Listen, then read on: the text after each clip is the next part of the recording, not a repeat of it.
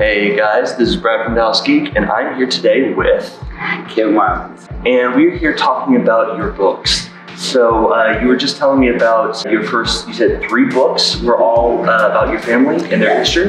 Yes. Tell me a little bit about that. The Roux and Gumbo came about when I was pregnant with my second son. Okay. My grandmother came from California. Okay. And I was living in Texas, and she came to help me out. And since we would sit in the den every day, and of course she watched her stories. And when the stories went out, Oprah came on. Well, Oprah was talking about her book that was coming out. And my grandmother said, I have more stuff happen to me than she did. Somebody should write my story. So what I did was, my husband set up the computer right next to the little pull-out bed that I laid on, and we started writing. Then I got her a tape recorder. Yeah. And I would sit back there while she was talking, and it seemed like that tape recorder unleashed something, because she told me things that she had never told anyone else. And after that, she went back home, and she would always come visit, but she went back home and I got her own tape recorder and a case of cassettes. Yeah. So she would fill it up and mail it back to me. Well, in 1997, she fell ill.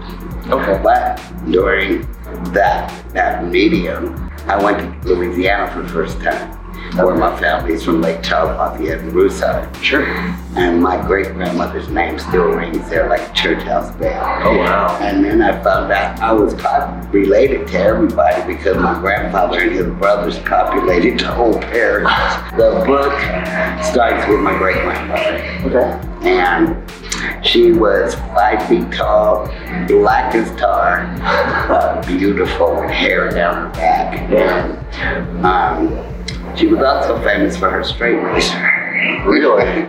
She had a speakeasy and a fast house. She was a very colorful woman. Sure. My grandmother is lighter than you.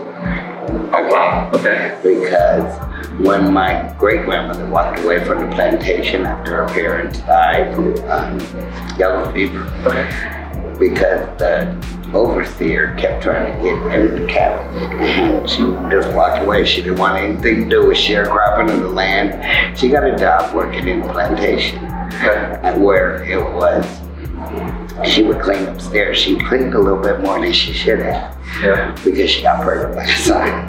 Ah, nice. All right.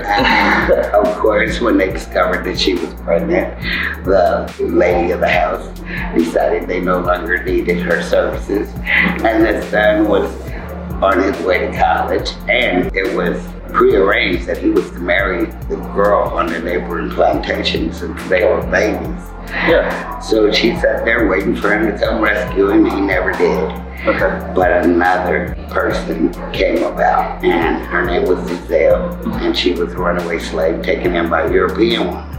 A European woman, and she adopted one another because they were kind of alone in the world. Yeah.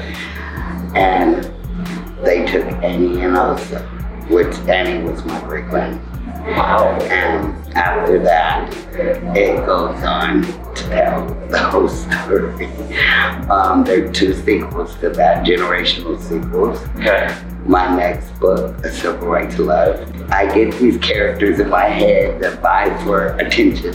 Sure. And I just sit down and I write about them. Well, that's how A Civil Right to Love came about. Sure. It's the 1940s. Okay. She's black, he's white. Okay. So, I'm very proud of it. Lots of book clubs have picked it up. So. Just by the sound of it, your family story alone is already just so fantastic that I can only imagine how much inspiration that's been able to give you for so many other things to write about. You know, with this story saying, oh, well, what about a story like this over here? And I mean, that just sounds like it would be such a great source of inspiration. I pick up on the world's not white, the world's not black. None of my books will ever be just black people, because they have to be multicultural because of the environment.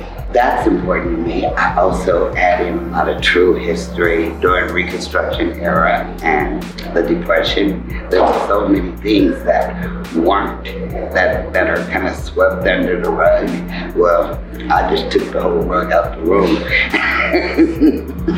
Obviously, the 3 stories about your family are very much nonfiction, with your creative spin on everything. Mm-hmm. And then you said A Civil Right to Love is very much fiction. Well, they're all fiction. Oh, yes, they're all? Yeah, because I gotta protect the guilty. Sure. But those books, where I grew up in Compton, gangs were a big deal.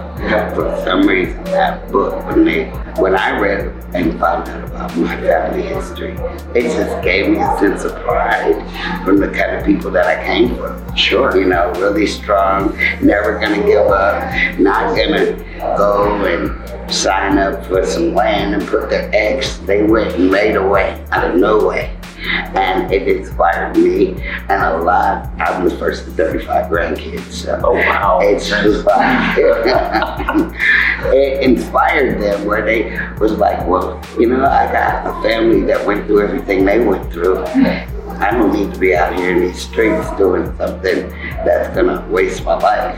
Yeah. And it inspired a lot of them to get out of the game. Do you have any books that are getting ready to come out sometime in the near future? Yes. This book is, I want a book in every genre. Okay. This book is a government alien conspiracy. Oh, wow. Okay. Government alien conspiracy, kind of like Independence Day meets the hood. Nice. All right. And that book, I'm close to 300 pages. I try not to stop writing until I get to 600 pages. Sure. But it'll probably have to be sequels because it just keeps growing and growing and growing. Nice. And so, have any of your books that we've already talked about gotten any kind of awards or recognition? My first book, The Roux and the Gumbo. Okay. Well, one of the publishers that I was with, Whiskey Creek Press. Okay. It was actually an ebook publisher, but I didn't know anything about publishing. And even I got a contract with a company that's not very savory, and all these people that I had met told me, Brian, do not sign that paper. But then Whiskey Creek Press, I researched it and everything. I found out they didn't have anything bad. The Better Business Bureau was good. So I went with it. And when that book came out, I did what they told me to. I submitted it to lots of coffee time romance places like that. Sure. Well, I started getting all these congratulation emails one day. And by then I had a Yahoo group. That was in 2005. They were really popular.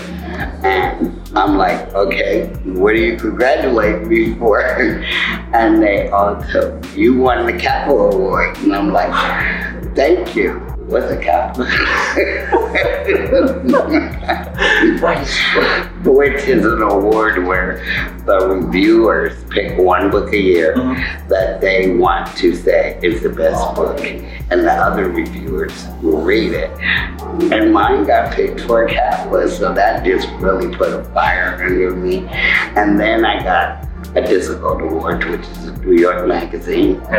I got that, and Romance Slam Down, and a couple of others. So I was really proud of it. Yeah. You know? No, I definitely see, I mean, first award out of the gate is one that's, you know, not coming from critics, not coming from some board, but from the reviewers that have read and enjoyed your work. I mean, that's got to be a very inspiring thing right out of the gate. Yeah, because at first nobody wanted to, it was like, okay, why isn't anybody reading this? But I was marketing it wrong. Sure. But I picked up real quick what to do. Nice. So for our viewers out there that would be interested in checking out your books, where can they find them?